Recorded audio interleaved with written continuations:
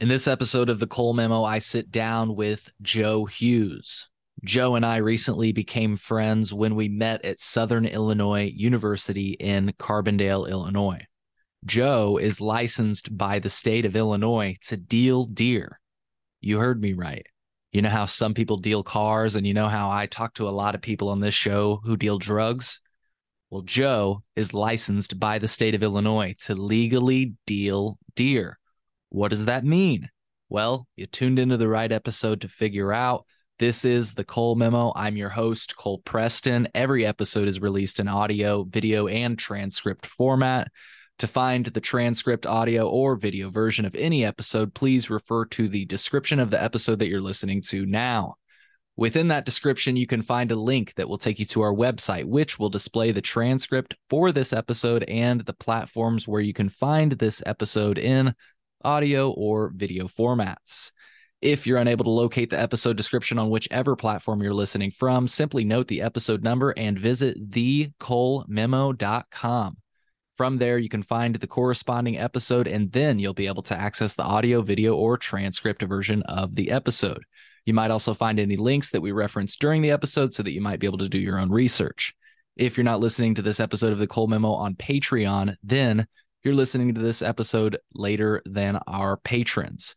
To become a patron, go to thecolememo.com/Patreon. Once again, that's thecolememo.com/Patreon. It's a great way to support our show. One of the best ways to support our show is absolutely free. Subscribe to or follow our show. Leave us a positive review from wherever you're listening to us from. Favorite this episode, give it a thumbs up, leave a comment, or post a review. Your engagement and support is appreciated. Today is 11/22/2023. That's November 22nd, 2023. We are approaching Turkey Day. Folks, it took me forever to edit this conversation. Not because it was so long or complex, but because some crazy opportunities popped up for me. I had to do a lot of traveling. I was invited to a brothel in Nevada. More on that later. We'll cover that later. We'll share you the whole trip. But this conversation was originally recorded on October 21st, 2023. So just about a month ago. And it was a really hot day. So what you'll notice is for the beginning of the episode, there's solid video of Joe and I. But at a certain point, the video cuts out. From there, you'll notice there are small video segments like when deer just randomly approach us, or there's a moment where I show you guys a video of me feeding a squirrel. There are a few different video moments throughout this podcast, but unfortunately, most of the video for this podcast was lost due to the heat in Southern Illinois. So the audio's intact. One other thing that I wanted to mention is that this was the first podcast I ever recorded outside, and it's a windy fucking day. You'll be able to tell that from the video. Fortunately, you don't hear a lot of wind, but what I think you might hear, and I wanted to candidly apologize for, is just a little bit of background noise, like the fences shifting in the wind and stuff. And I unfortunately could not find a way to get that out of the audio. I don't think it's too annoying, but I wanted to make sure to note it in case you didn't realize this podcast was recorded outside. So if you're hearing weird noises, it's not your car, it's not something in your office. It's probably the recording picking up something from this outside environment. I really enjoyed this conversation with Joe. I'd like to go back during the summer when the deer are a little bit more social. The deer approached us. I was able to touch deer, get closer to deer than I ever have in my entire life. But from what Joe is saying, and what you'll hear Joe say, is this time of year, the deer start to get a little skittish. So I hope that you enjoy my conversation with Joe Hughes, my friend, the deer dealer. Enjoy.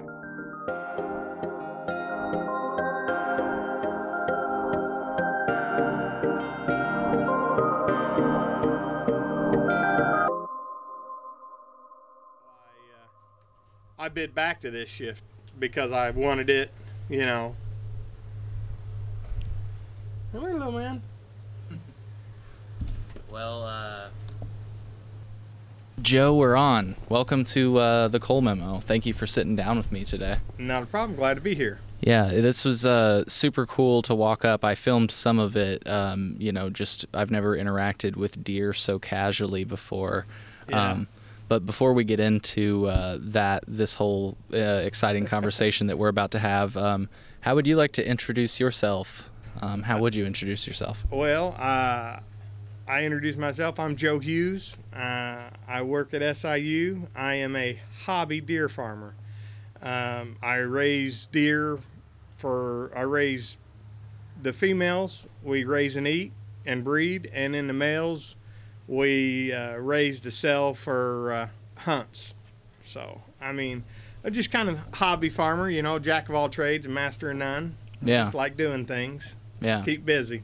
Hell yeah. Have you always been like just a farmer, like living in the country, stuff like that? Grow up this way? No, I was born and raised in the middle of DeSoto, right across the street from the city hall. Never lived in the country. Okay. And my mom and dad owned their own business and traveled a lot. And so when they were out of town, I stayed with a gentleman, and he introduced me into hunting and fishing. And I've owned this place here since 2009, but I have been, once he introduced me at a young age, I was probably 9-10 years old, first time I ever went squirrel hunting. Okay. Didn't see a squirrel all day because he said I was too noisy. But since then I've been hooked, hunting, fishing. I've done just about everything. I've been out west. I've been down south. I've been to Africa hunting. So, oh, nice. I've traveled a little bit and seen the world, had a good time, and I just, one of my buddies was talking about raising deer, and I've been a deer hunter my whole life, and I thought, man, it would be nice to see some of these come from nothing. This little guy that's roaming around here, yeah, to a monster, 200 incher. Yeah. And this year I had 2 bucks that went over 200 inches. They were both about 215 to 225. Holy shit. If you're a deer hunter, you know what I'm talking about. Yeah. Because that's how they measure deer, is by inches.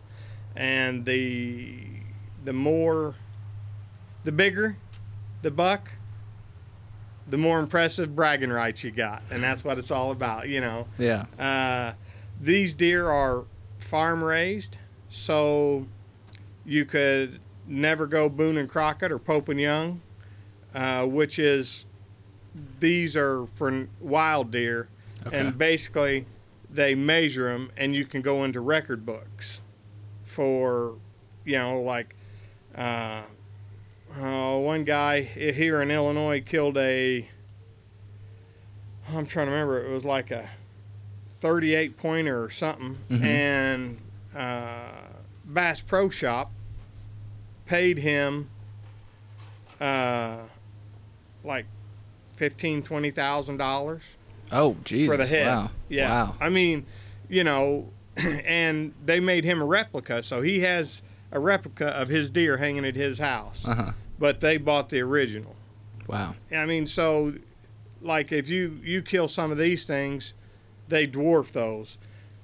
So far, I know the biggest one I know they've killed is a 378-inch buck. You said yours was like 215 to 225. So you figure my animals are like this, their animals are like this. Yeah. I mean, holy shit. If you're not a hunter, it may not impress you much, but if you're a hunter and you see something like this coming at you in the wild, Yeah. I mean, it gets your blood pumping. And for me, got into this for the idea that I don't hunt anymore. You have to cull your does. Otherwise, they will breed you out of existence, kind of like rabbits. Does cull mean like fix them? No, cull means like kill them. Oh. Okay. You can only keep so many. Okay, gotcha. Then you have to take some out. Mm-hmm. So my thing is you get too many does, you take out some of your older herd, and you're bringing in new blood and buying new animals from different people to keep your genetic strain up and make your animals, I ain't going to say more healthy, because man, you look here, it doesn't look like much, but these deer, I tell everybody, they're like, they don't jump an 8-foot fence. Yes, they can jump an 8-foot fence. That was one of my questions I was going to ask. But you got food, right, water, all the sex they want when it Right. comes time, and nothing's trying to eat them. Why would they ever want to go anywhere else? Right. Now, one of my buddies had a wild buck jump the fence in with his animals. Oh, snap. And now this has been 10, 12 years ago. But the thing is why would you not? I mean, that wild animal wanted in with his animals to be in captivity, because Right. now So- he's got all the food and everything he wants. Nothing's trying to eat him. Nothing's trying to chase him through the woods. Nobody's trying to kill him. Yeah. I mean, So is this guy like looking at his deer one day and he's like, what the fuck? There's one without a tag on it. yes, basically he was. I mean, I check my herd at 4:00 in the morning when I get off work. I get home. Yeah. And if they're hungry, of course they're like little kids, man. Do you got a treat for me today? What kind of treat can I have? And they're if the food trough gets low, like I'll put 200 pounds out, and in 2 days, if it's gone or not gone, if it's low, they like the pellets, and there'll be a little what I call dust in the bottom, the minerals and stuff. And so rather than licking it out, they'll come to the fence and be like, hey, what do you got for us tonight? Right. They're Run low. wanting apples, or sometimes I throw them out corn.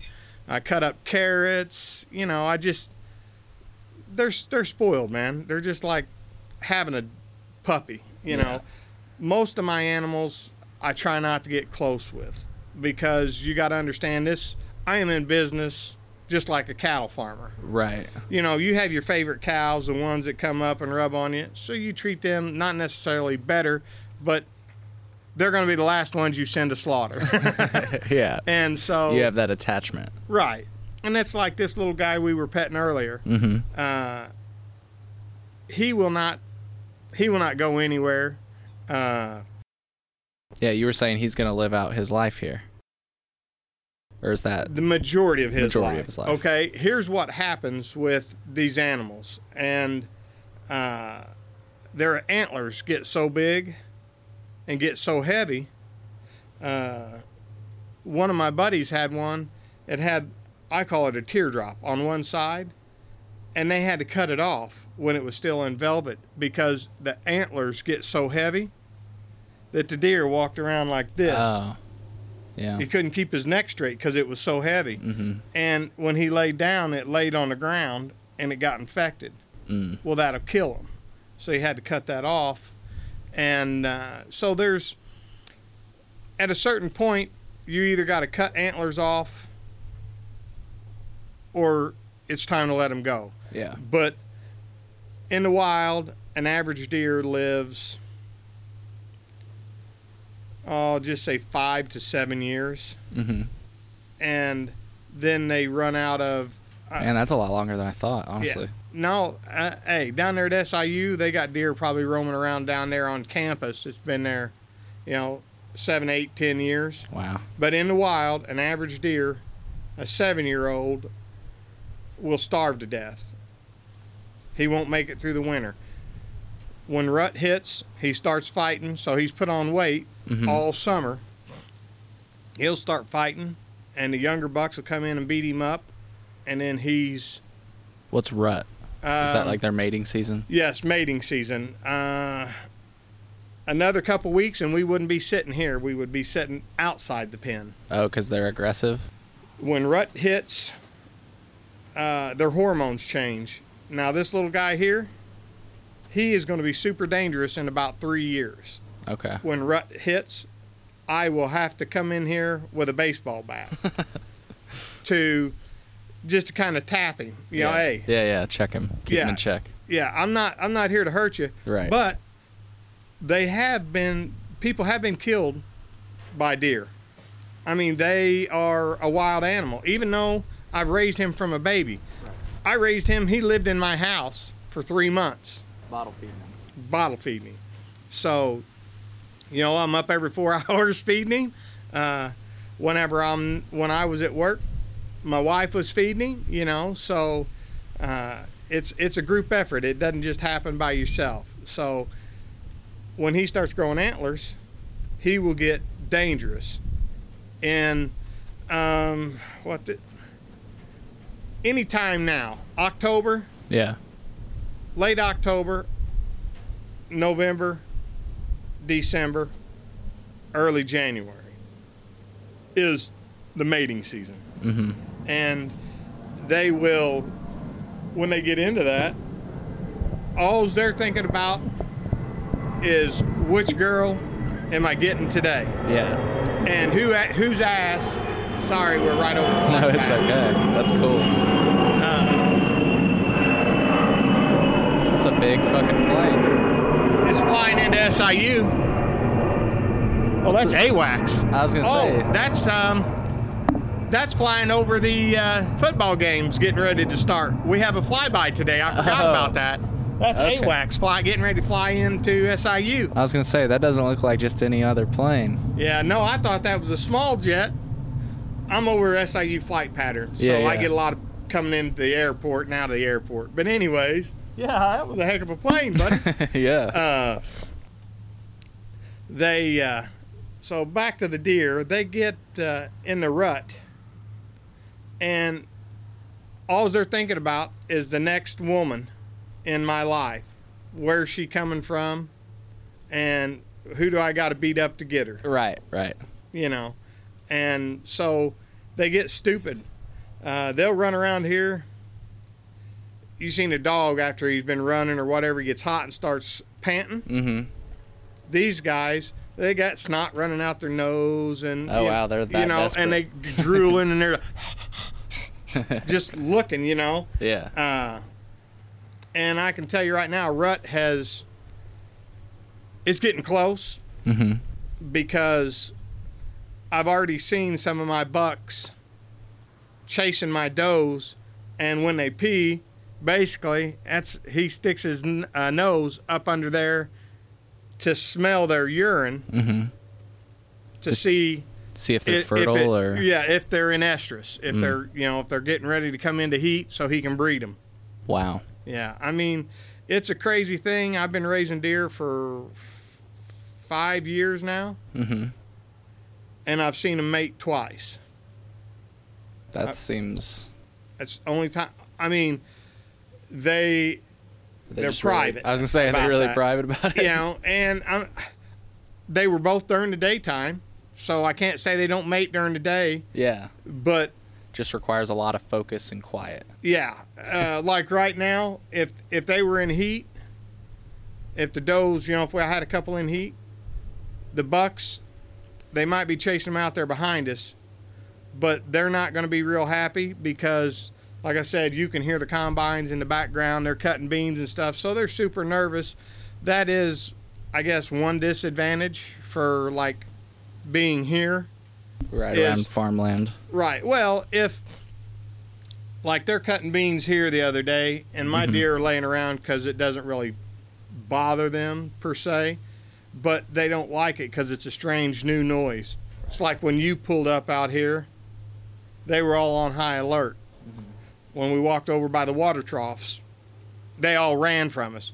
Now, for me, when I come out by myself, they don't run from me. They run to me.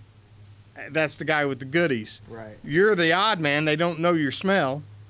So they run from you.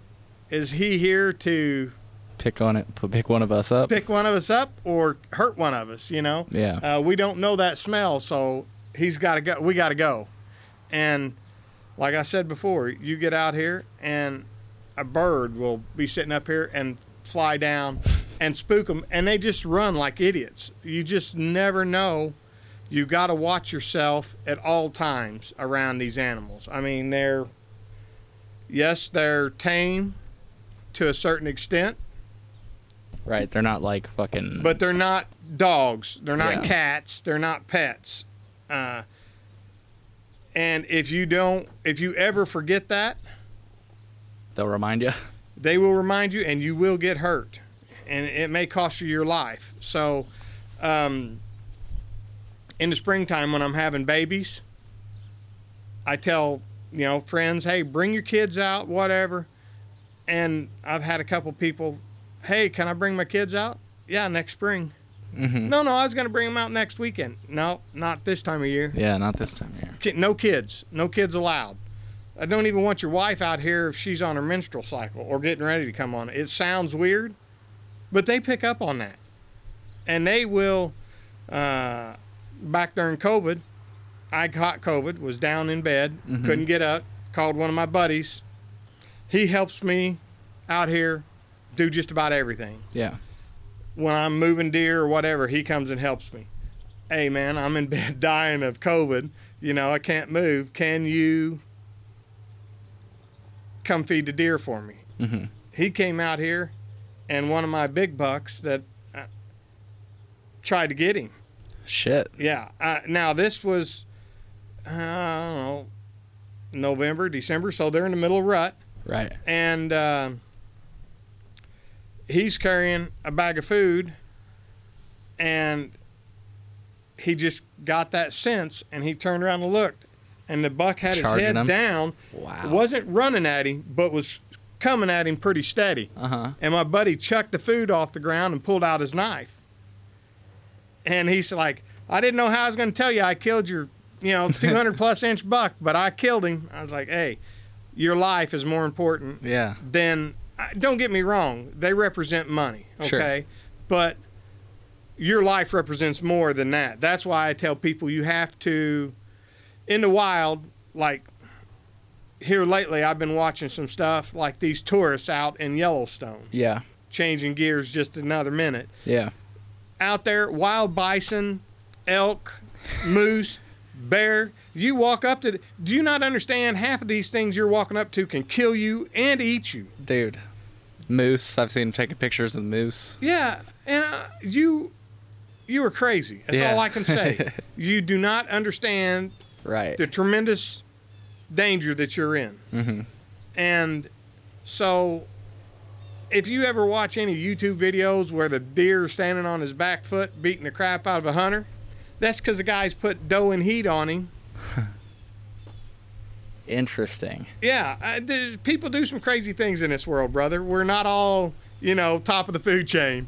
Yeah. But do hunters put that on them to try to attract to hunt?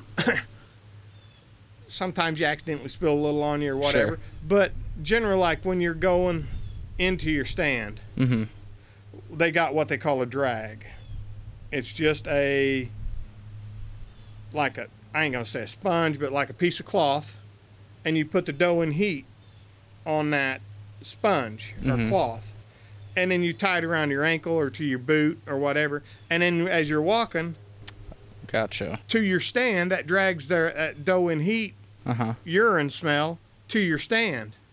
So now just say you've walked a half a mile into your stand. Then you put that on. Now this buck is a quarter mile away and you're never going to see him. Right. But he's come across that path of that doe And comes to you. and now he's like, oh, there's a doe in heat. I want her. I got to go find out who I got to beat up to get her. And so he's coming to you. Well, if you're the guy that happened to spilt some on you or had some, for some reason put it on your boots or on your clothes, now you're walking into the woods and this deer's come across it. You ain't made it to your stand yet. Now he comes and sees you and he's thinking, this guy has got my woman. All he knows is his hormones are in overdrive. Right. And he wants to beat the shit out of you to prove that he gets the woman. And he thinks if he beats you up, she's magically going to appear. I mean, that's Yeah. nature instinct, man. So you just gotta, kind of watch what you're doing when you're out in nature. Nature is Treat them with the respect they deserve. Deserves, right? Yeah. Or you end up bear poop. Yeah. Don't get me wrong. When you're out hiking, like you see these videos that people are up out in California hiking in the mountains. Yeah. Bobcat, Oh cougar my gosh! comes. I just watched a video like that the other day. Right. I've seen a few of those. And now these people are out in nature doing their thing. And it ain't like these morons up in Yellowstone who ran up next to the moose or the bear. Got out of their car. Yeah. They were out hiking and run across this. Handle it the best way you know how. Right. I feel sorry for your family when these people out in Yellowstone, I say that's because that's the one I've been seeing the most here lately. Yeah. About all these people. They think it's great, and they don't know. They've lived in the city their whole life and have no clue what they're doing can get them killed. Yeah. Seriously mangled. Yeah. Yeah. It's, yeah. That's the best. Death is the ultimate scenario. end. Right. Okay. Right. But you can go anywhere from getting a hangnail running from these guys to getting lungs punctured, being on the ground, breaking bones. They are powerful animals, especially bison. If you've ever watched a rodeo and seen the rodeo clowns or the bull riders, when they get chucked, okay, these bulls are 2,000 pounds. Right. What do you think that bison is? He's 2,000 pounds. Yeah. And he ain't seen people. Ain't been around people like this bull has. So you get in his space, he don't know whether you're the guy that's trying to eat him or take a picture. Right. I want the selfie. Eat. Oh, I thought you was here to eat me. Boom. Bang. Yeah. They run you over. Yeah. So, just life in general, man. You can die walking across the street. So nature is a fickle animal. If you respect her, she will respect you. But the second you don't respect nature, it will jump up and get you. Yeah, nature is humbling in many ways, in that, in this world. And look, I get the idea of trying to help each other out and give. That's a great thing about society. But nature, when you go into nature, you're reminded that nobody gives a fuck. Yeah, nobody gives a fuck. You're not gonna get a hand out, a helping hand. You are by yourself. Nature is survival of the strongest. That's right. Yeah. Okay, and all these animals out there in the wild, that's how they've been living all their life. Yeah. The strong survive and the weak get eaten. Yeah.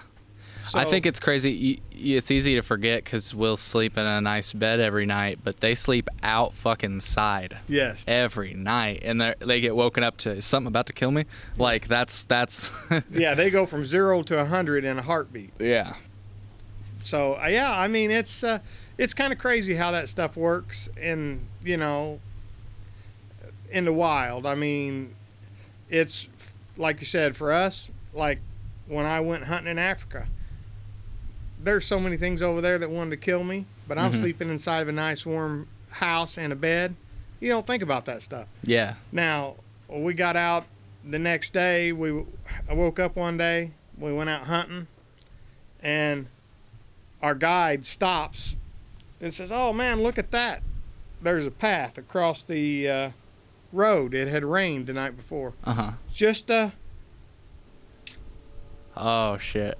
Yeah. Now we're out there walking in weeds up to our waist, our belly button, with the most deadliest snake in the world. We just seen his track, so we know he's here. Yeah. But I'm out there walking in the weeds with him, and he bites you, you're dead. Damn. The closest town we were to was about 45 minutes, an hour away. Roughly where were you? Do you recall? We flew into Johannesburg, and we were about 4 hours north of Johannesburg, northwest of Johannesburg, and I do not remember the name of the town. I was hunting wild wildebeest safaris, and they got their own compounds and stuff, and so I was just watching the bee land on you. Sorry. Oh, it's all good. we were out there in their basically neighborhood. So, I mean, they owned, how much shit was it? Like 500,000 acres or something. I mean, some ungodly amount of property, you know. So it was. He's on your neck. Yeah, he wants me. Yeah. Still on my neck? No, he flew away. Okay, cool. He wants what you're smoking, brother. I know. I was thinking he's smelling the flowers. Anyways. Trying to pollinate. Yeah. Yeah. But so, I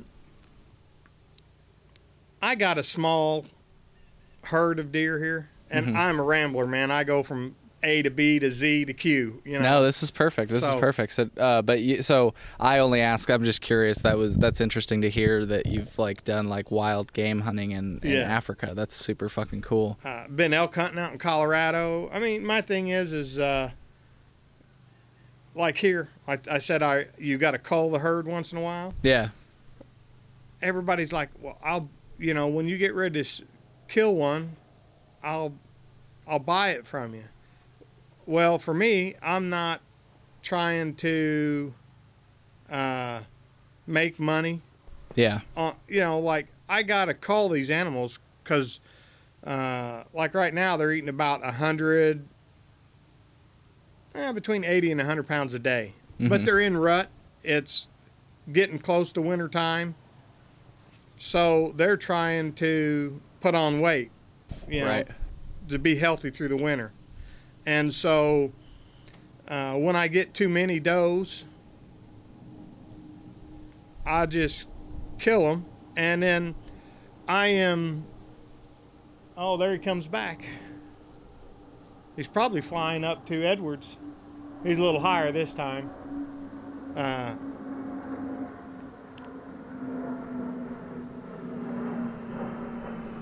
They have...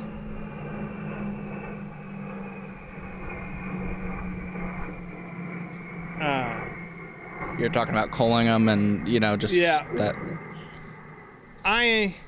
To raise deer, right. People are like, oh, I'll pick a wild, and I have got, this year, not so many. Last year, I probably had 10 people. Hey, I got a wild deer. I found a baby. Can you take it? It's a hard no. Okay. I have what they call a premise ID number. I'm registered with the Department of Agriculture through the state of Illinois. Yeah. I am in it's a voluntary program. But to buy and sell deer, you have to be in the program. Yeah, and how did you? I was going to ask you that. How do you get in the program? You said voluntary, so obviously you volunteer. Well, whoever you start buying deer from should be in the program. Okay. Okay. So basically, you set up, you build your fence, you build your pens, and then you start buying deer. Yeah. They're going to talk to you about the Department of Agriculture and who to get a hold of. And it's the Illinois Department of Agriculture. Yeah, Illinois Department of Agriculture. Gotcha. And so they're going to hook you up. Unless they're just trying to screw you, which my thing is these guys, we're just like the good old boys, anytime I call any of my buddies, hey, man, I got this going on. Have you had this problem? What are you doing? We're just like farmers, the farmers talk, we talk. So they'll give you phone numbers, emails, and then basically you contact these people, say, hey, I bought these deer from, just say the guy that got me into it was Travis Flat. Yeah. So I got my deer from Travis Flat. When I call to buy them, he calls the Department of Agriculture, or I say call it, emails. Says, I have sold Joe Hughes 5 deer. These are their ID numbers, which was that little metal tag, and their second ID tag, which is the big green one, like Schneider. I had his name on there just because I raised him. The rest of them I just give numbers to. Unless you're, I know I'm going to keep him, so sure. I name him. He's more like a pet than wildlife. But so he gives them the tag numbers and how many I bought and what date we want to move them. Mm-hmm. Emails it to the Department of Agriculture. Department of Agriculture sends it back to him with an approval number. Right. And he writes me a receipt, just like you were buying something at the grocery store. He writes your receipt out. Mm-hmm. It's got your approval number. It's got all your animals on it. And then you get, you can only move them like, it used to be a 3-day window. I think now they give us 7. Okay. That you can move them in that time. And you just go pick them up, dart them, bring them here, and then let them loose on your property.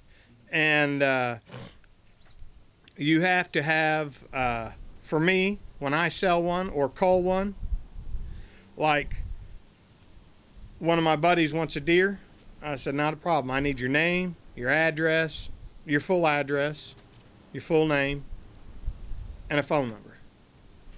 And I email the Department of Agriculture. I'm going to call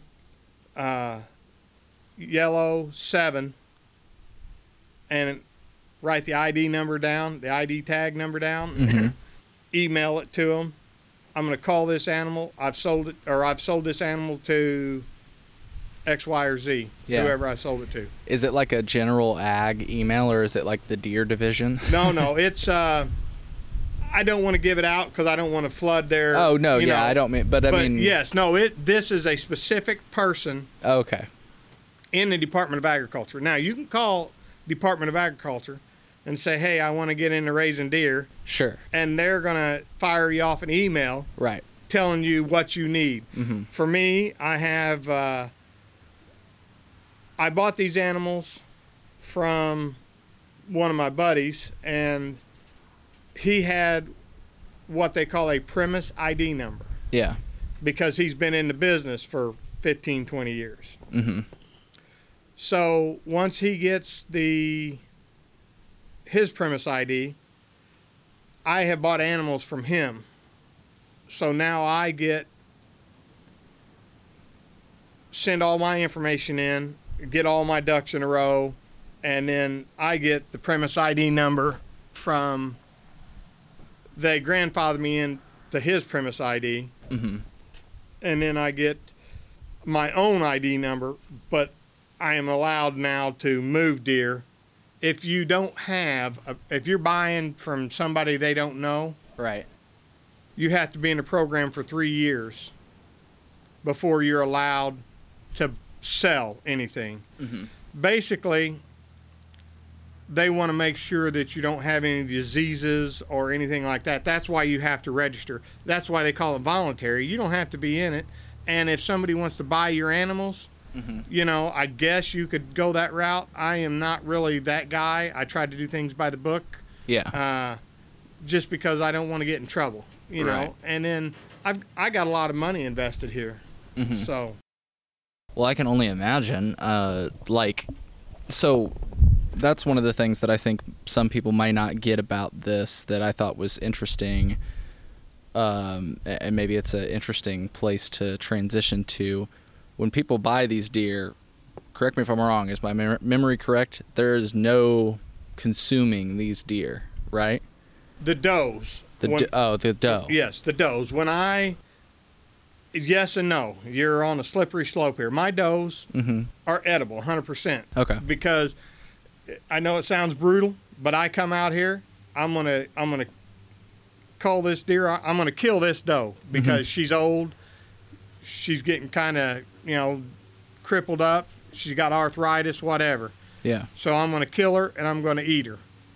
Mm-hmm. So I go out there and I shoot her. I kind of separate her from the herd. Yeah.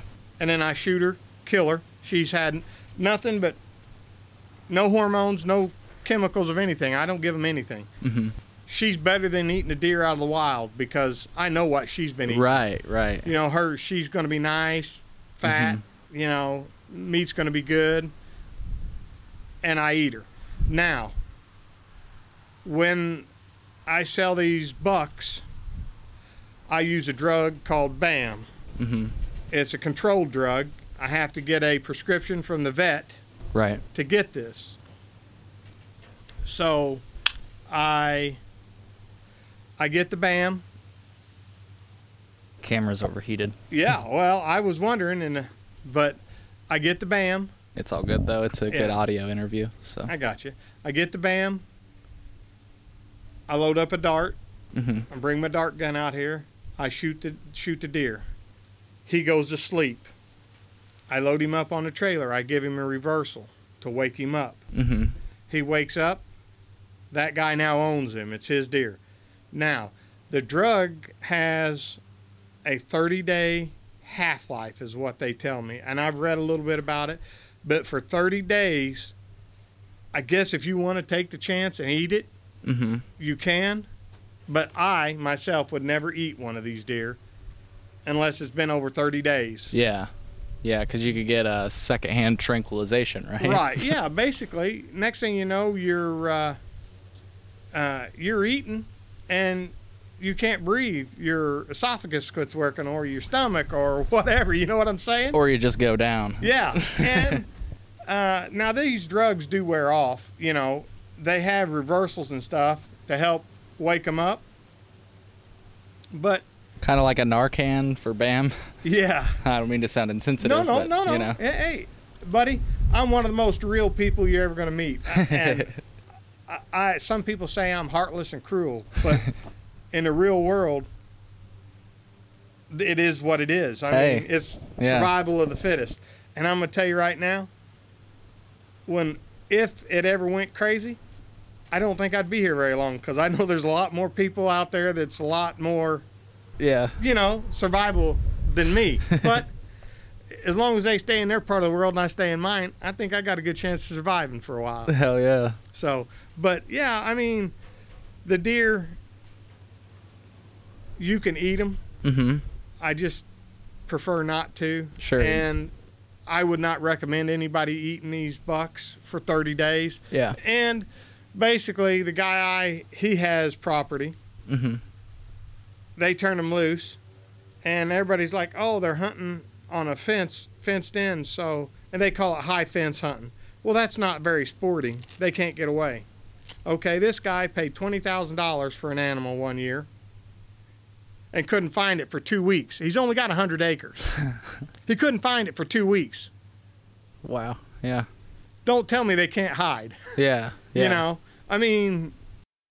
So yeah, what does the typical like purchaser look like? I know it's probably different from case to case, but is it generally like a sportsman like that where they'll purchase it and let it loose? I send pictures to my buyer. Yeah. He puts those pictures on his website. And then you go on his website and he's got 30 deer there. Yeah. It's like you're looking for cars. Yeah, kind of like looking for cars. He's got 30 deer there. And they say, "Man, I really like this one." And he's like, "Well, to kill that deer is X amount of dollars, whatever he sets as a price. Just say it's $10,000 is what I want for that deer, or a deer comparable to that size." Well, I really like that one. Well, it's a guaranteed that you're going to get to see them. It's not a guaranteed you're going to get to see that specific deer and shoot that specific deer, because they are wild animals. It ain't like we take the lead off of them like you would a horse and smack them on the ass and say, "Run right out there so he can shoot you." Yeah. They're wild animals. Right. And when they get out there in the wild, because, I mean, it's 100 acres. Here I've only got 5, but I got a small farm. Yeah. Okay. Other guys have 80, 100 acres, 50 acres, all different size farms to raise them. And so you don't know what you're going to get. Hopefully we're going to get you that exact animal. I say we, because I have nothing to do with it. Yeah. Once it leaves my property, I am no longer in this equation. Mm-hmm. But hopefully you get that specific animal you want. But when you've got 10 bucks running around on a property, you may not see that one. And so if he asks, hey, do you want to shoot, do you want that specific deer? Well, we may have to hunt for a week to find it. Right. If you want that specific tag. That specific deer. We may not see him. Now, if you want something comparable to that size deer, we may see 3 of them today. Mm-hmm. You can look at them. If you decide you want one of them, you shoot one of them. If not, we continue hunting. And you're just going to have to wait it out. Until we find that one deer that you want. Mm-hmm. It's like hunting in the wild. Yeah. That's why people put up trail cameras. Mm-hmm. So they see what deer is coming through. So just say when rut hits, all that trail camera business goes out the window. I don't care what anybody says. They're like, oh, yeah, no, he's been coming by every Tuesday at 5 p.m.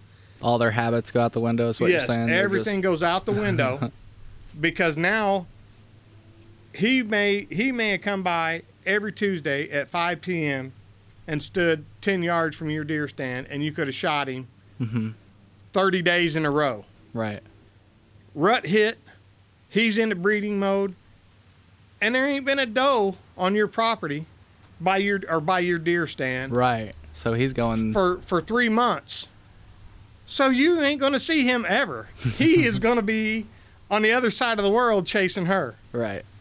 So, that's why I say people, well, it's high fence hunting and, it's not really hunting. Yes, you have a better chance.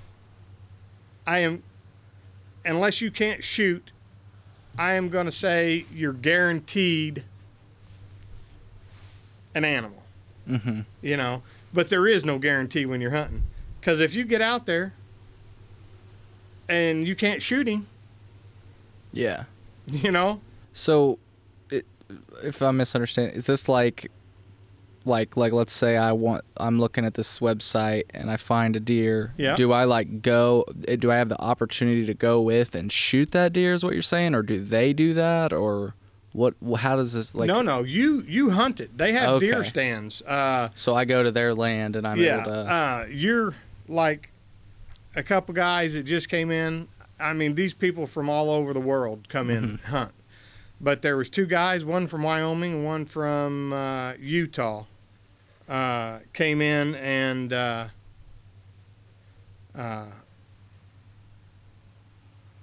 didn't get that. Could you try? Siri, she's Yeah. great. These guys come in. Mm-hmm. They've looked at the website and they've seen pictures of animals. Right. But now these animals may already be dead. You don't know. Mm-hmm. So they're not necessarily picking that exact animal. They're looking at animals that have been there, and they're watching videos of animals that have been taken from there.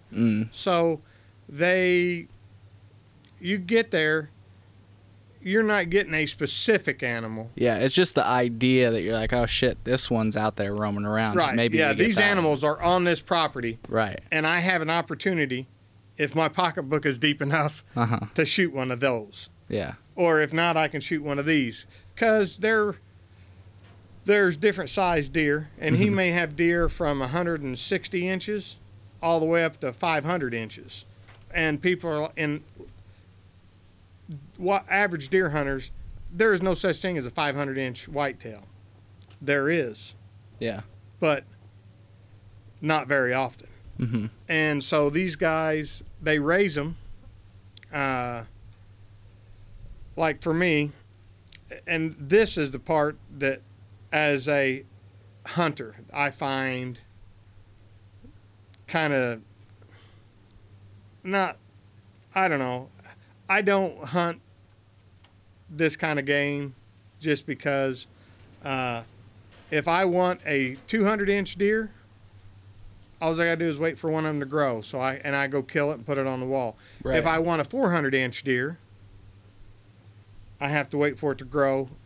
just say on average, it takes me 2.5 years to grow a 200-inch whitetail. In the wild, it will take 5 to 7 years if you can get one that big. Their genetics, here's what happens.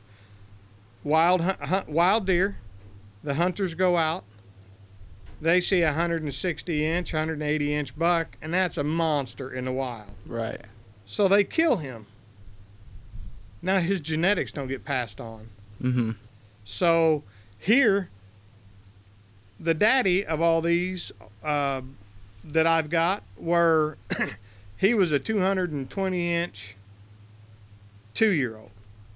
So I got his genetics. Now, I got some genetics from famous deer. I mean, they, like great-great-grandchildren of, like one buck, Firecracker was his name. Okay. He was a monster breeder buck. Well, my buddy ended up buying a doe, which was, like, just say his 3 or 4 or 5 generations removed from him. Mm-hmm. But it's still got his genetics in it. So his genetics are now in my herd. Very cool. So my genetics are down here. Okay, the guys, they're on the lower part of the scale. Now I got guys that I can buy from. It takes me 2 years to raise a 200-inch deer. They're getting, like, newborns that I showed you that just had the buttons on their heads. Yeah. They're getting yearlings that have racks. That's how good their genetics Wow. are. And at a 1.5 years old, they're a 160-inch buck. Yeah.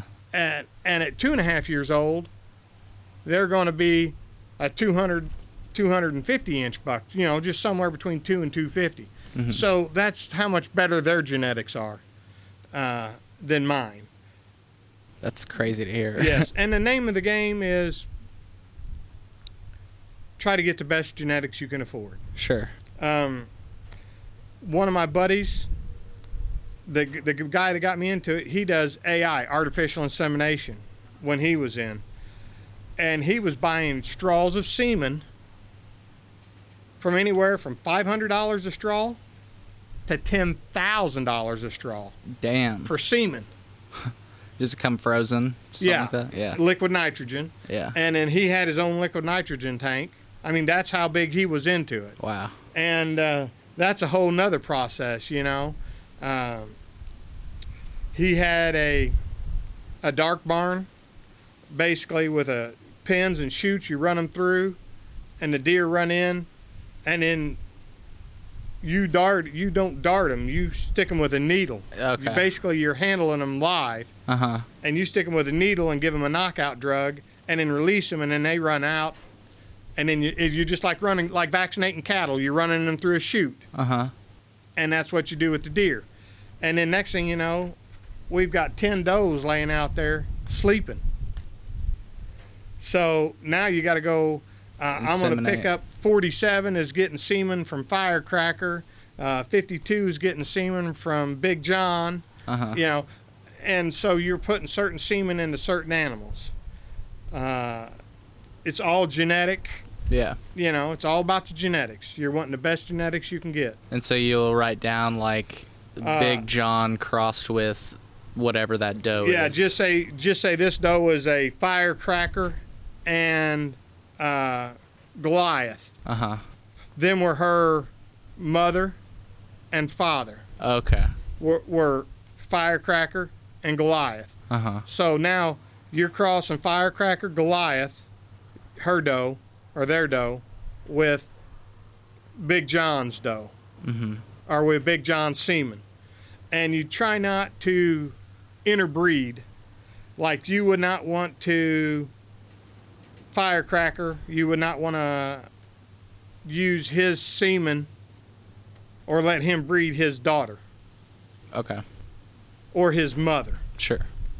You don't, then you get inbreeding. Right. And you can have weak genetics. Right. It can break the genetic chain, or you can get a monster and you're a genius. Yeah, a mutant. Yeah. And so that's why I'm saying most people are, it's just like everything else. You just gotta kind of know what you're doing. I do not AI any animals. I am not big enough for that. My buddy was, he had like 50 acres. His setup, my setup here, I'm just say $50,000 setup. His setup was $250,000 setup. Oh wow. Yeah. So that he can do the AI and everything. Yeah. I mean, hell, he spent $50,000 on a barn and building chutes and all that stuff to run the animals in to, like cattle chute. Yeah. To do that. Where I'm not there yet, and I don't think I will ever be there. I am not. I don't see myself going that direction. Yeah. So I know a lot of people do. Another one of my buddies, Grant, he is still raising deer, but he's kind of branched off from raising bucks to sell to collecting doe urine. And I wished I knew his name because I'd give him a plug of his doe pee, but it's out of Heron, Illinois. Is the doe urine. He sells it online. So, it's funny, this conversation we're having reminds me a lot of. So I've interviewed a lot of people from the cannabis industry and how they talk about genetics and the genetics they acquire. And, like you say, you could get the genetics that a lot of people recommend. It's the same thing you just said. Get the genetics you can afford. Don't bankrupt yourself on getting. Right. And then it fails. And then next thing you know, you're out. Yeah. For me, this is my second herd of deer. My first herd, and people think I'm heartless and ruthless. I'm an animal lover. I've got cats, dogs, all that. But I had two dogs that came up here and killed my first herd of deer. Oh yeah, you were telling me about this at SIU. Yeah, tell the story. Yeah, I basically I had deer that were dead for no reason. I couldn't figure out why. And so I started catching a couple dogs, and I thought they were coyotes, but it was a beagle and a chow. And basically they were out here running my deer to death, and the deer will take off and run until they can't run no more, and they'll fall over dead, just kind of like a horse. Wow. Or they'll lock up and they'll run and they won't stop. I had, it killed one deer about 50 yards outside the fence. They blew straight through a fence. This fence is supposed to be deer proof. They can't go through it, but they did.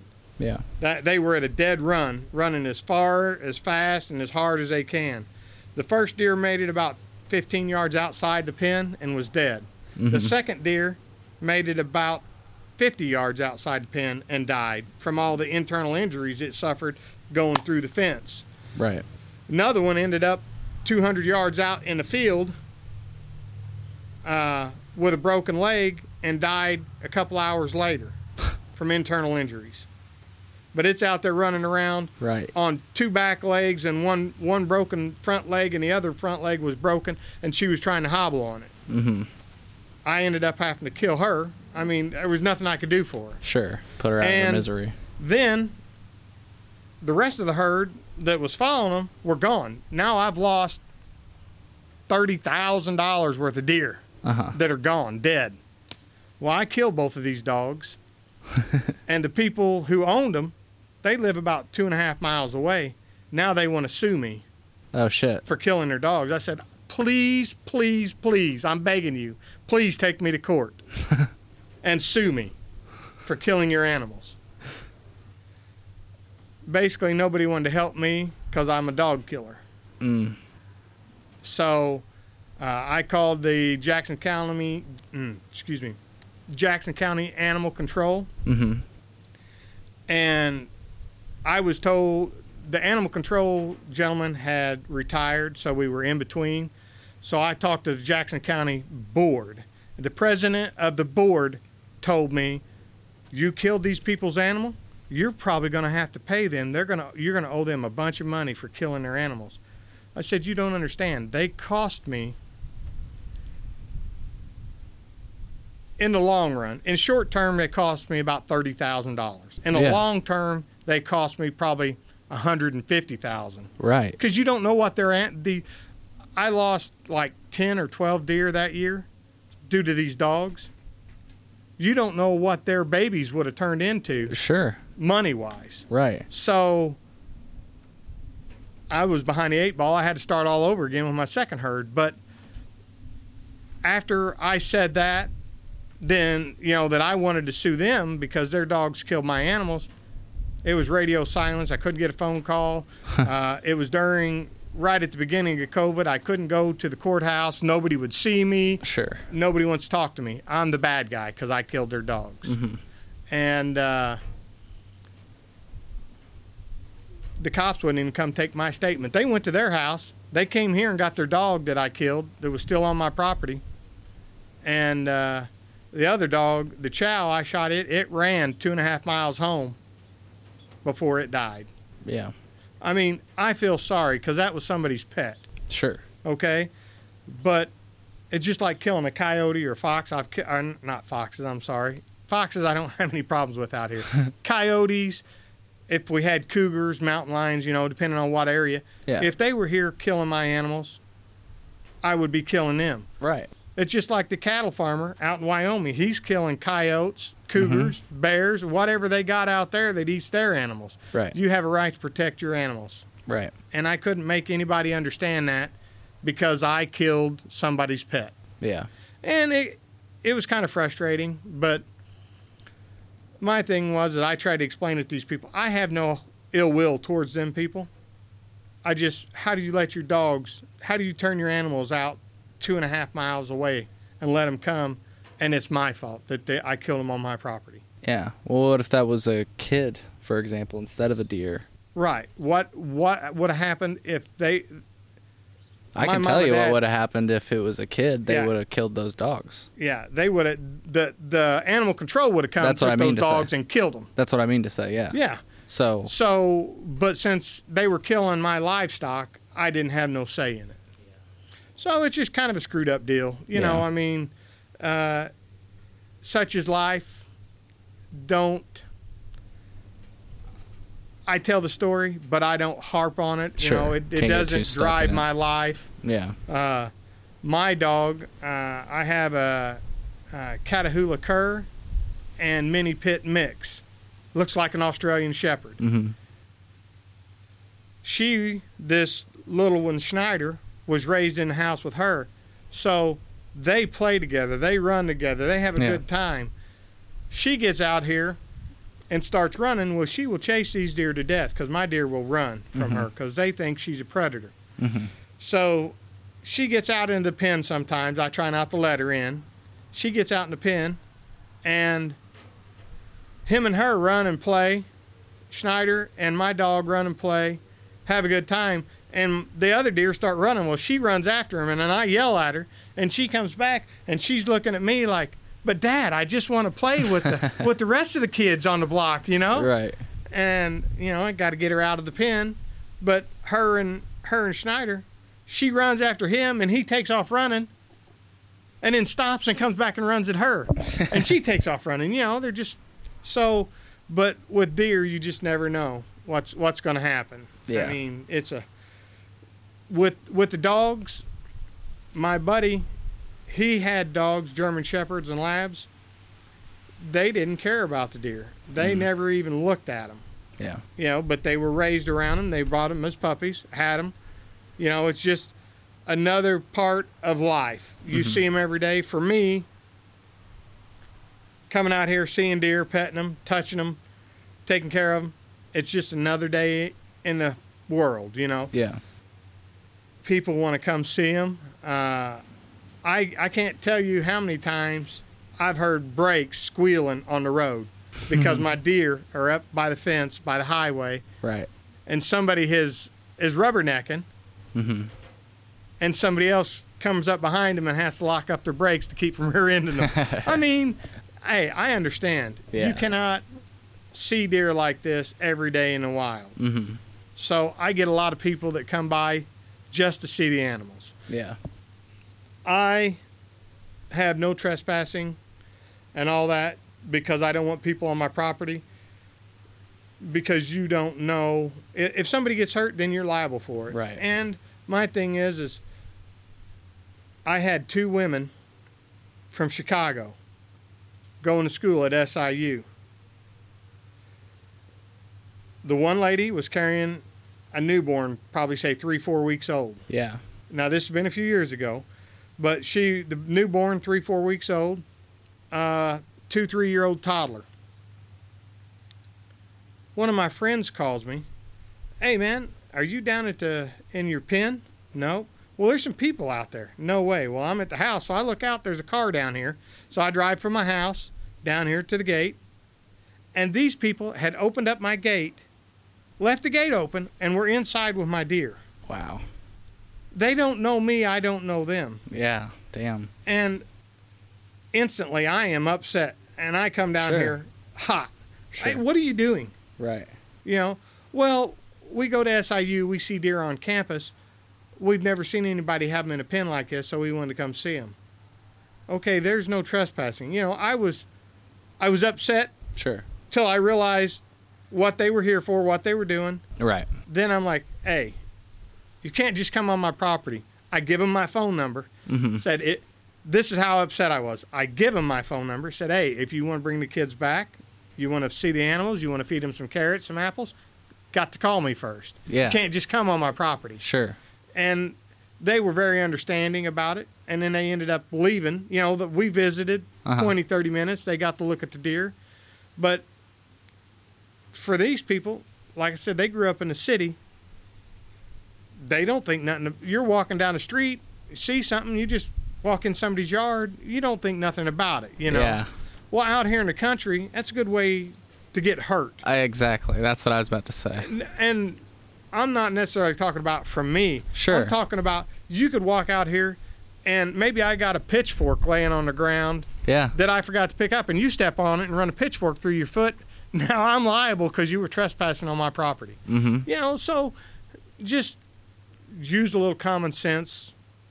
If you see something, you want to look at some deer, you want to come on my property, be respectful, knock on my door at least. Yeah. Come ask. Yeah. Like right now, yeah, I will. Anybody can stop, ask me, I will come out, and I'll cut up some carrots, some apples, I'll throw out some corn so they'll come. Mm-hmm. But right now they're getting ready to go into rut. This is not a good time.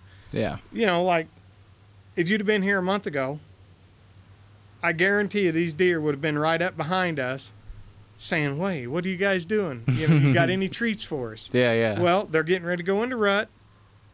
We've already been out here handling them in the last month, moving some deer around and stuff. So now they're a little skittish. Mm-hmm. So they're out chilling. And Yeah. let's stay away from these guys. They might be coming to do something to us. So you never know. Yeah. What's like the geneticist like? So I was thinking that, yeah, again, the genetics sound a lot similar to other people I've interviewed, but like you mentioned some of these like deer that it sounds like would be well known. Right. Amongst... Yes. You can go on websites and look. Now these deer are dead and gone. These are 8-10-year-old deer okay. I'm talking about. Yeah. Yeah. Okay. But they have more than 2, but we have 2 auctions in our area. Uh-huh. And when I say in our area, I'm talking about between Missouri, Illinois, Michigan, Wisconsin, Indiana. They have 2 auctions a year. Yeah. That the breeders bring either their deer or pictures of their deer, and you buy them. You bid on them for breeding or whatever purposes. I am not big on the genetics. Yeah. I do not keep track. Like my buddy, he can tell you all the animals I got from him. He can tell me. I call him, and he can go back and flip through his book. Yellow 7 was bred. She came out of Green 19 and Big Red. Uh-huh. And they came from this one and that one. He has their genetics going back 5 generations. Interesting. Okay, I am not that guy. Yeah. But a lot of guys have this. You know, they keep them records because just say you have, like me, Pink 71 this year. Next year, just say Pink 71 turns into a monster deer. So he's got good genetics. So now we want to keep him and breed with him. Right. But I need to know, like, I can go in and I look at my papers and say, Pink 71 came out of Green 9. Mm-hmm. So now any does that came from Green 9, like just say Pink 71, she had twins. She had Pink 71 was a boy and Pink 51, which is a girl. So now I can breed 71. Next year he blows up to be a 200-inch, year-and-a-half-old. That's good genetics. You want to keep him to breed with him. Right. So now I got to move yellow or Green 9 and Pink 51 out of his pen because I don't want him to breed his mother or his sister. Mm-hmm. Right. Cousins are, you're getting in kind of a gray area. Cousins are okay. I mean, it's back to the genetics. You don't want to start breeding brothers and sisters because then you get crazy things happening. Somebody down south is taking this podcast now, and they're like saying, "See, this guy said cousins are okay." Yes, yeah. I'm just joking. You're killing me, brother. I love it, Cole. Yes, cousins are okay. Just got to be distant cousins, not Right. first cousins. You know, Right. like 5th or 8th cousins. You didn't know they were cousins. Yeah. But so yeah, they just basically. Another thing is, a lot of people say, "How did you get these deer?" You know, Yeah. it's wrong to have these deer. You shouldn't have them. Well, U of I started this program back in the 60s or 70s when the deer population was super low. Okay. And they started breeding, crossbreeding, doing genetic testing, Yeah. seeing, you know, basically they were studying the deer. Mm-hmm.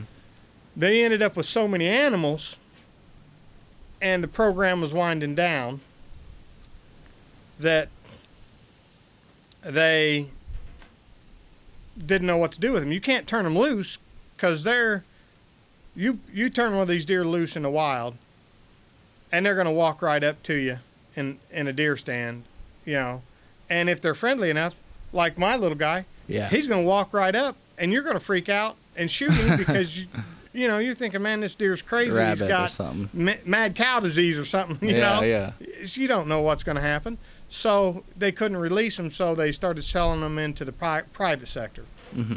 And this all has snowballed since then. You know, Illinois wasn't the first state to come up with this. So, but they breed to get the genetics, Mm-hmm. and they know what genetics, you know, or what deer are producing good.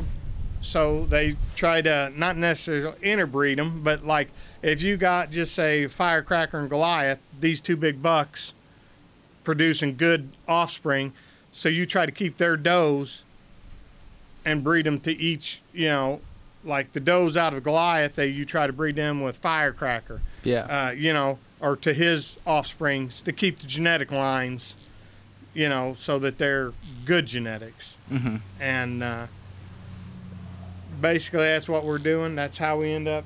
You hear that? That. Yeah. That's my deer.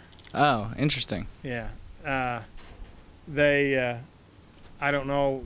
Are they coming this way? Can you? Okay. There's a couple, yeah. Yeah. They kind of grunt, moan a little bit Mm-hmm. to communicate with each other.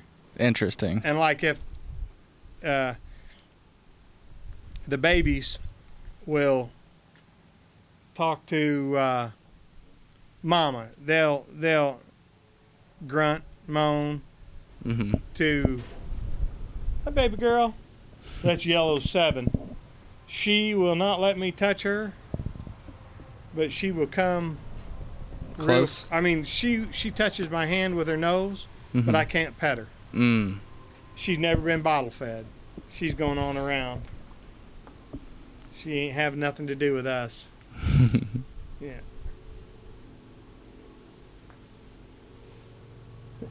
That's adorable. It's really interesting to hear about the geneticists. So it sounds like you don't really maybe keep track as much, but there are like I the do not. Coca-Cola of deer genetics, or Yes. yeah. Yeah. There are the designer bucks, Uh-huh. basically. Yeah.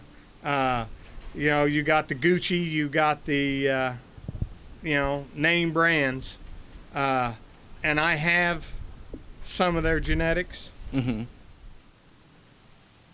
but I don't. Every year, there's something bigger and better, So I do not keep up on it. Yeah. That sounds just like cannabis genetics. Every Right. year there's something bigger and better. Right. Well, It's probably the same with corn and any other Yes, commodity, right? yes, it's like buy what you can afford, and I have bought what I can afford. Mm-hmm. Interesting story. One of my buddies went over to Indiana, Mm-hmm. bought a breeder buck to bring home to breed to his does. Paid $20,000 for this buck.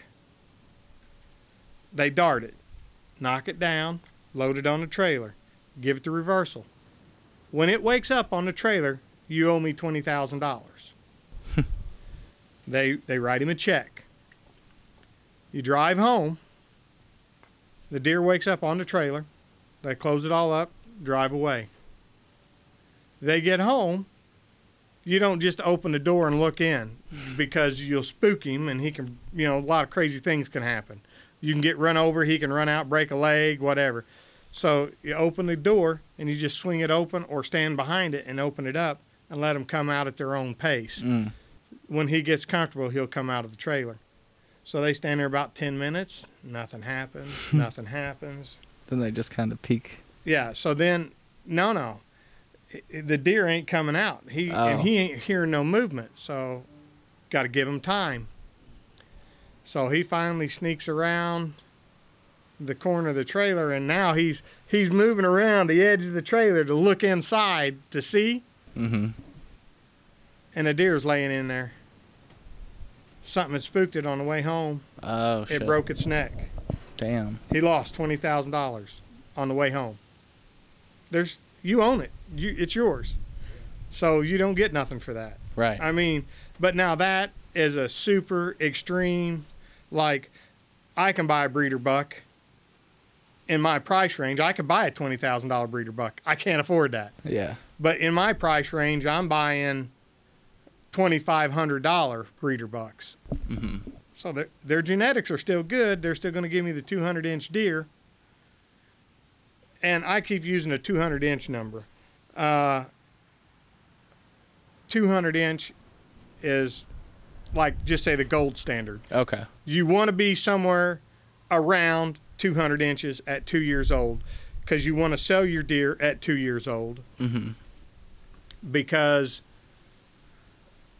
if you could sell them at 1 year old or a year and a half old, you'd want to sell them then. Yeah. But it takes 2 years for their bodies to develop. Otherwise, if you could get a deer to grow a 200-inch rack Mm-hmm. at 1.5 year old, it would look like you put a 200-inch rack on a German Shepherd. The bodies haven't matured. They're still young. They're still kids.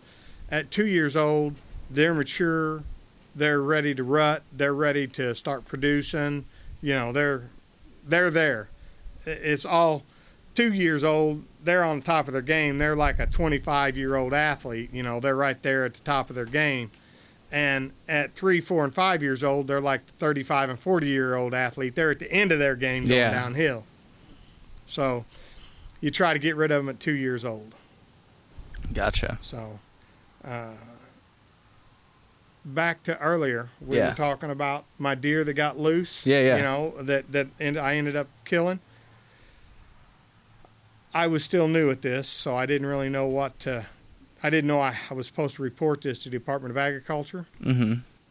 So I get a phone call from the Department of Agriculture from this lady, and she's like, "Hey, this is so-and-so, Department of Agriculture. Hey, how you doing? You know, what's going on?" You know, because sometimes they do a site check to make sure you have what you say you have and everything's tagged the way it's supposed to be tagged. Right.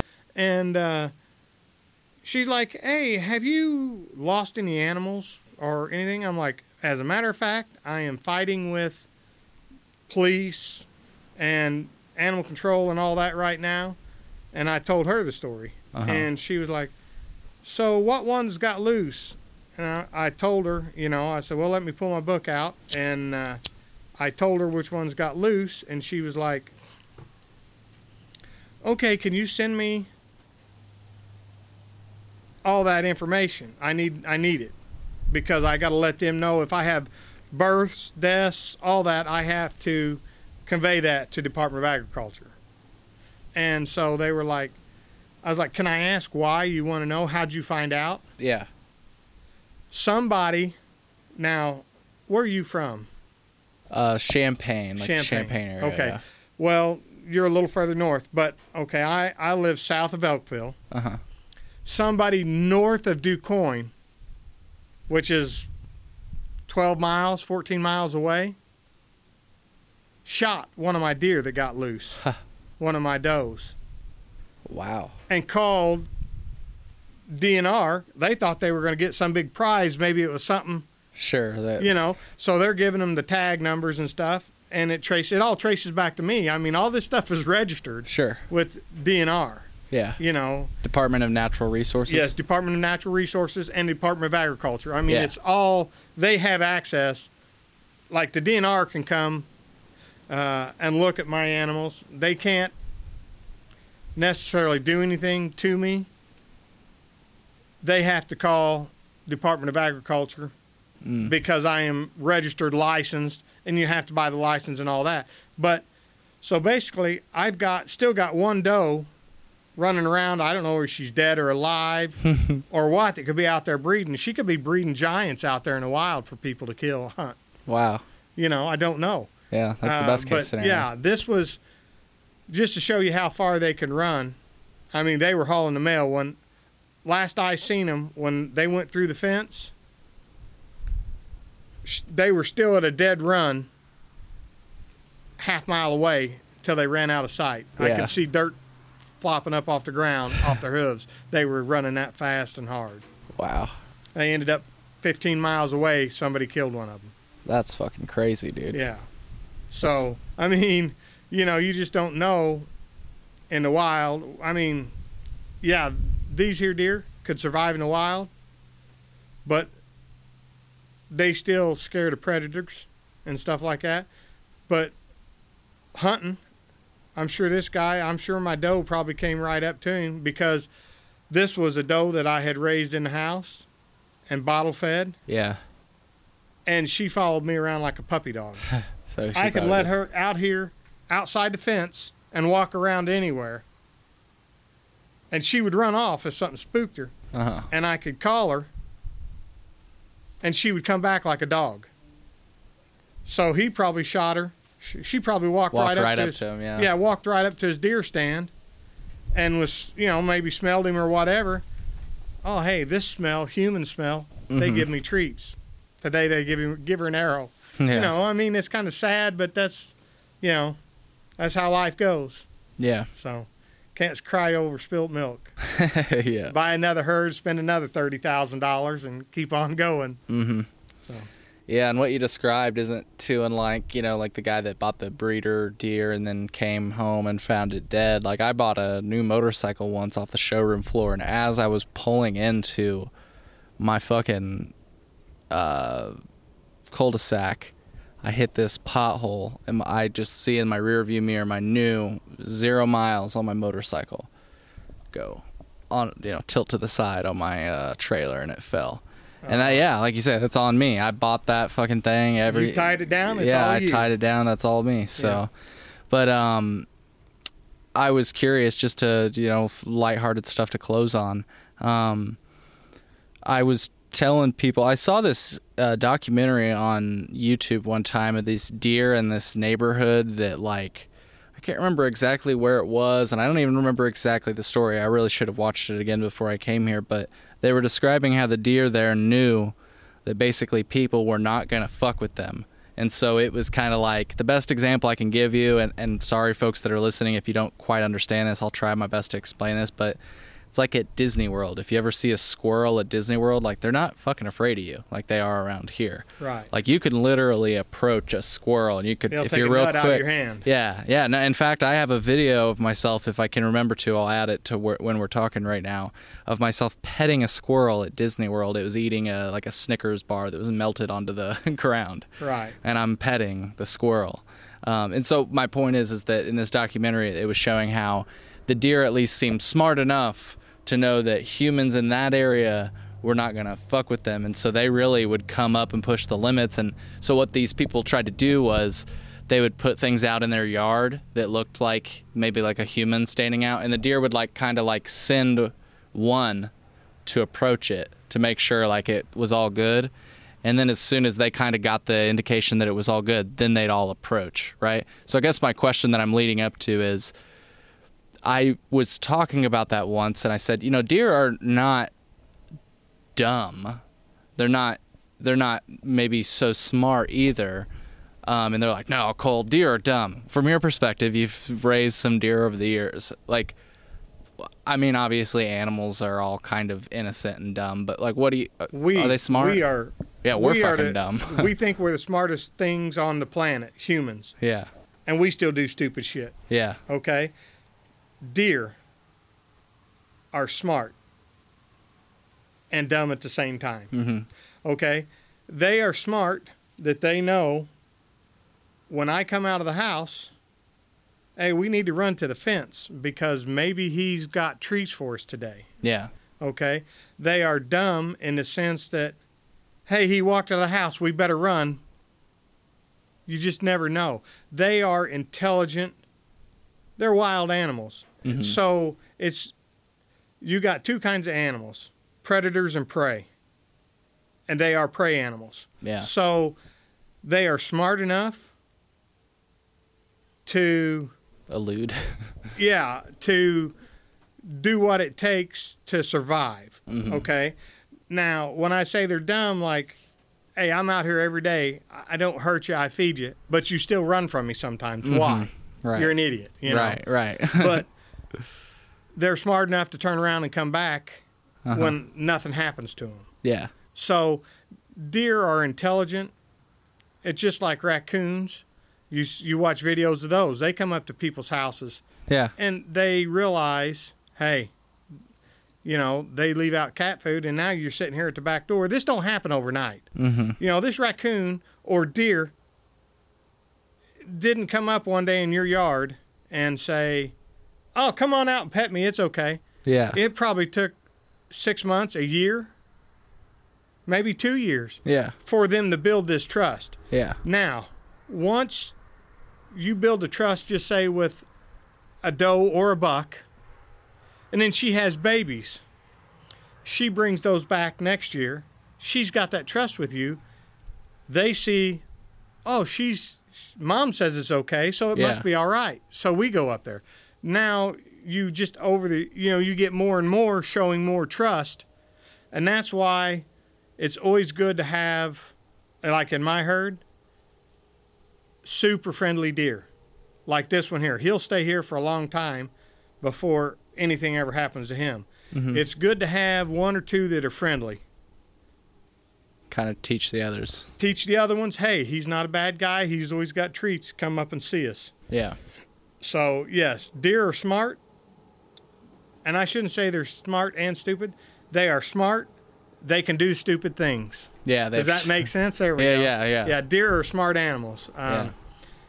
You figure they got to forage for all their food. Hell, we go to Kroger, Walmart, Aldi's, pick up our groceries. If half the people in the world had to fend for their own, Oh, dude. a lot of people would be starving. A lot of chaos would happen. Mm-hmm. So, I mean, Yeah. you know, they're pretty smart, resourceful. Yeah. So One of the things I know about deer that maybe folks that are listening don't know is that, and correct me if I'm wrong on this, maybe it's just some fact I read on the internet that's wrong, right? Because that can happen.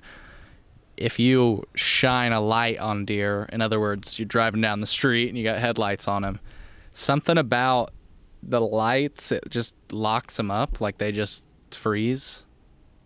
that's why, if you ever hear people talking about poachers, they shooting deer at night with spotlights. Oh. That's why.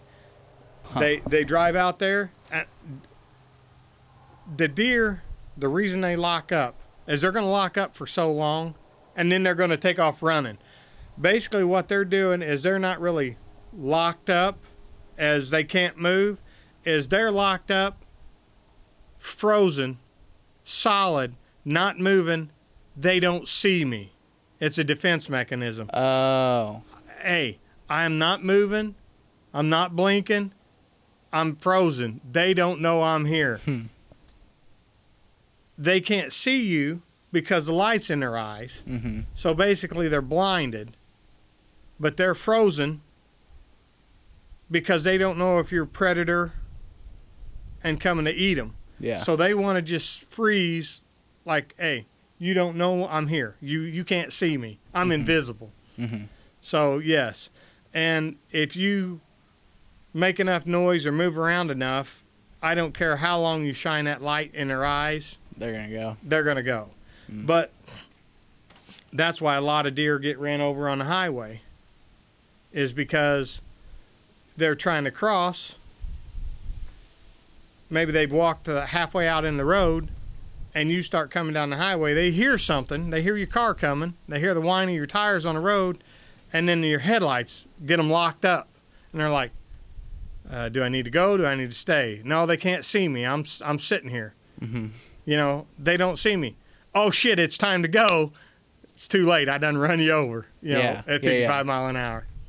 So, you know, just things like that. But spotlighting any animal will do the same thing. They will all lock up. First off, they want to freeze. You can't, to find out if you can see them, Yeah. and to find out if you're, you know, going to come get them or not. Mm-hmm. And most of the times they're going to go the opposite direction of the light, Yeah. because, you know, you're coming to get me if I don't know what you are, and you're behind that big bright shiny thing. Mm-hmm. When I come out here, I get off at 4 o'clock in the morning and it's dark out. I come out here with a headlamp on. Could you say that again?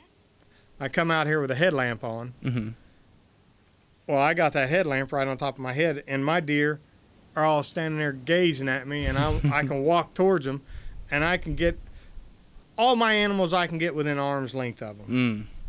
And with the headlamp, I can reach out and almost touch their face before they see my hand. They don't know what I am, so they automatically turn and run, which I try not to do. I try to tilt my headlight down so they can see my silhouette, so I can still see where I'm going and don't spook them. But yes, they will lock up until they determine what is going on, what they're doing, whether they need to run or stay. Yeah. Another topic that I meant to bring up earlier that I think is important, because you and I know it, because I was raised with people that hunt, and it sounds like you grew up hunting and stuff, and we addressed it in a few different ways, but I think it's good to say it clearly. Like, hunting can be for sport, but a lot of times, especially in the case of deer and elk, correct me if I'm wrong, because I'm not a hunter, I just know hunters. Right. But in the case of like deer and elk, it's a conservationist effort. It's not just cold-blooded murder. Right. It's actually like, I even think traffic fatalities are factored into why we encourage this, right? Because deer can go fucking crazy during a rut. Mother Nature, the like we said earlier, the strong survive. Yeah. Okay. In wild, if we do not harvest, hunt, kill, no, I'm not trying to beat around the bush. If we not eliminate some of these animals, they're going to overpopulate. Right. Then you're going to get diseases. Now, right now, they have diseases that only they get. But it's like everything else, like the monkeys in Africa. They have diseases that transmit to humans. Mm-hmm. We may be 1,000 generations away from that if we didn't kill any deer. I don't know. That's not what I am. But if you do not thin the herd, you will overpopulate. They will breed themselves out of existence, and then they're going to start dying from diseases, right, and things like that. So if you're vegetarian or vegan, you're fine. Don't eat the animals. But I'm a meat eater. Yeah. I cannot say enough about, I buy a cow from a farmer. He raises it just like I raise my deer. And I buy a cow and put it in my freezer and eat it. I know where that meat came from. I know what kind of hormones he fed him or didn't feed him. When you go to the grocery store and buy meat, all that food, everything come out of the grocery store, was alive and walking at some point in its life. So I eliminated 5 steps, and I went straight to the woods and killed my dinner and ate it. So if you're not a hunter or you think it's wrong, how are you going to feel when they get so populated that they come and start eating your garden and you can't get vegetables out of your garden? Oh, well, I'll put a fence around it. Well, I'm telling you right now, if you watch some of these videos, I've seen deer dragging chain link fences in their antlers. Wow. Or, do you know what chicken wire is? It's, small wire to keep the chickens in, keep the raccoons out. Okay. But a lot of people put chicken wire around their gardens to keep the deer out. I've seen chicken wire wrapped up in antlers before. These deer, if they get hungry enough and there's not a food source, it's going to be hard to keep them away from your food, your vegetables. So eventually they're going to come eat your stuff. If you don't thin the herd, they're going to eat your stuff. Now, I have a little different outlook on hunting. Nuisance animals like coyotes and stuff like that I'm not saying kill them all, because we need those animals, because they keep the weak down. The whole ecosystem thing. They keep it in the ecosystem. But I am for hunting. I hunt for meat. I hunt to eat. I don't hunt for sport. Don't get me wrong. I have a 14-pointer hanging on my wall that I shot because it was the first thing that walked past me that day. Yeah. Okay. I am an opportune hunter. The first thing that walks past me, I shoot. I do not hunt for trophies. I will shoot a trophy. Don't get me wrong. I get caught up in the moment just like everybody else, but I'm hunting for dinner. And if you don't thin the herd, next thing you know, you're eating diseased meat. You're killing an animal that's sick, and now you're eating it. Now you've made yourself sick, or you've made your family sick, or whoever's eating it.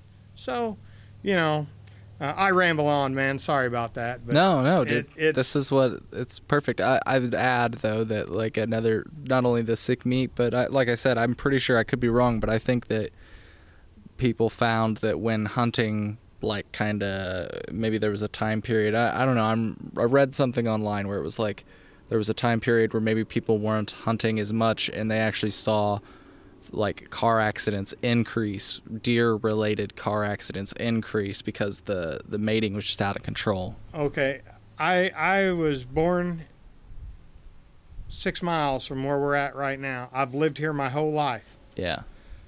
When I grew up and started deer hunting, I started deer hunting. My first deer hunt, I was 15 years old. You had to put in for a tag. You had to actually mail IDNR, Illinois Department of Conservation, a paper tag. You had to fill out a piece of paper, mail it into them with a check for $15, Mm-hmm. or it might have been 30 back then. I don't remember. I think it was 15, and apply for a tag. And you might get one every 2 to 3 years. Mm-hmm. That's how low the deer population was. They only allowed a certain amount of deer to be harvested. Okay? Now, you don't even talk to IDNR about a deer tag. You go to Walmart and buy them over the counter. Now, I'm not up on all the laws, but right now, the way I understand it, you can harvest 2 bucks a year, and it may have changed. Okay. But you can harvest 2 antlered animals a year. And then, after that, you can kill all the does that you want. Mm-hmm. Now, back to when I was 16, I put in for an either sex or antlerless only, which means I could either get a tag to kill a buck or doe, or if they'd already give out all the buck tags, I could only kill a doe. Yeah. So it went to, you get to kill one animal every 3 years to kill as many as you can, because accidents are up, car accidents are up, because the animal herd is up. So anybody that thinks conservation is, or that, hunting is wrong, okay, we have conservationed ourselves into an overpopulation of whitetail. Yeah. Okay. They're letting us kill them at whatever rate we can kill them at.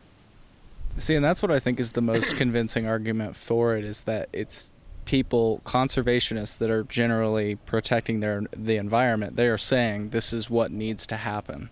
Yes. Because it's like you have to keep it in check somehow. And we don't have, like you said earlier, the prey and predator thing. We don't really have that, especially here in Illinois, as much anymore. Like every once in a while you'll hear about a big cat around here. Yeah. But there's not really anything to keep these populations in check. You know? Yes. I have coyotes. Yeah. I hear them howling at night. Sure. Out here around my property. I have killed 2 coyotes that were up digging at my fence. If they don't mess with my herd, I leave them because they're a natural predator. Right. For our wild deer population. Mm-hmm. And would you rather a 5-year-old buck or 7-year-old animal, doe, buck, whatever, whose teeth are rotted out of its head, it's wore out its teeth, it's got a finite life cycle. Mm-hmm. Would you rather let it run around here until it died of starvation? Or would you rather a coyote killed it and ate it? See, that's my thing. It's natural order of life. Right. Something has to happen. Either they're going to starve to death because they can't eat, or they get weak enough that a prey animal can take them down and eat them. So the population has got that widespread. Back to the hunting deal. Whenever I killed a deer, I had to take it to a check station. Mm-hmm. They took a part of my deer tag, a part of my deer tag was already on my deer, because if you showed up without that tag on that deer, you were in trouble Yeah. because you're transporting it illegally. So I got a tag on my deer. I give them a tag, and then they check my animal, and they put another tag on it. That's how it was when I started hunting at 16. I am 53, going to be 54 here in a couple months. Now, I kill a deer. I go to Walmart, I buy a tag, I kill a deer. I call a phone number on the back of the tag and said, I killed this deer. Take these measurements. This is what I killed. And they just take you on that. They take it on honesty. Because the population has gotten so overwhelming that if we don't thin this herd out, you know, basically you're going to start having more car wrecks. Yeah. Another example that people may not be familiar with just quickly is, you know, I heard in areas where they tried to really start killing possum that Lyme disease went up because possum naturally hunt ticks. They eat them. Or eat ticks. And yeah, so well, Joe, we've touched on a lot of bases today, and I want to respect your time. I'd love to do this again sometime. Anytime, brother. Anything you wanted to close with that we didn't necessarily talk about today? No, hey, we were all over the map. Yeah, and I had a lot of fun with you, man. If you have anybody has any comments or questions, we'll you bring them along next time, and we'll try to sit down and answer any questions they got next trip around. But yeah, I'm good, brother. Cool. Well, hey, thank you. I hope you had as much fun as I did today. This is my first podcast ever. Cool. So I had a good time, and we'll definitely do it again. Sweet. Cool. Well, folks, I hope you found as much value in this conversation as I did. We'll see you on the next episode of The Cole Memo. Take care.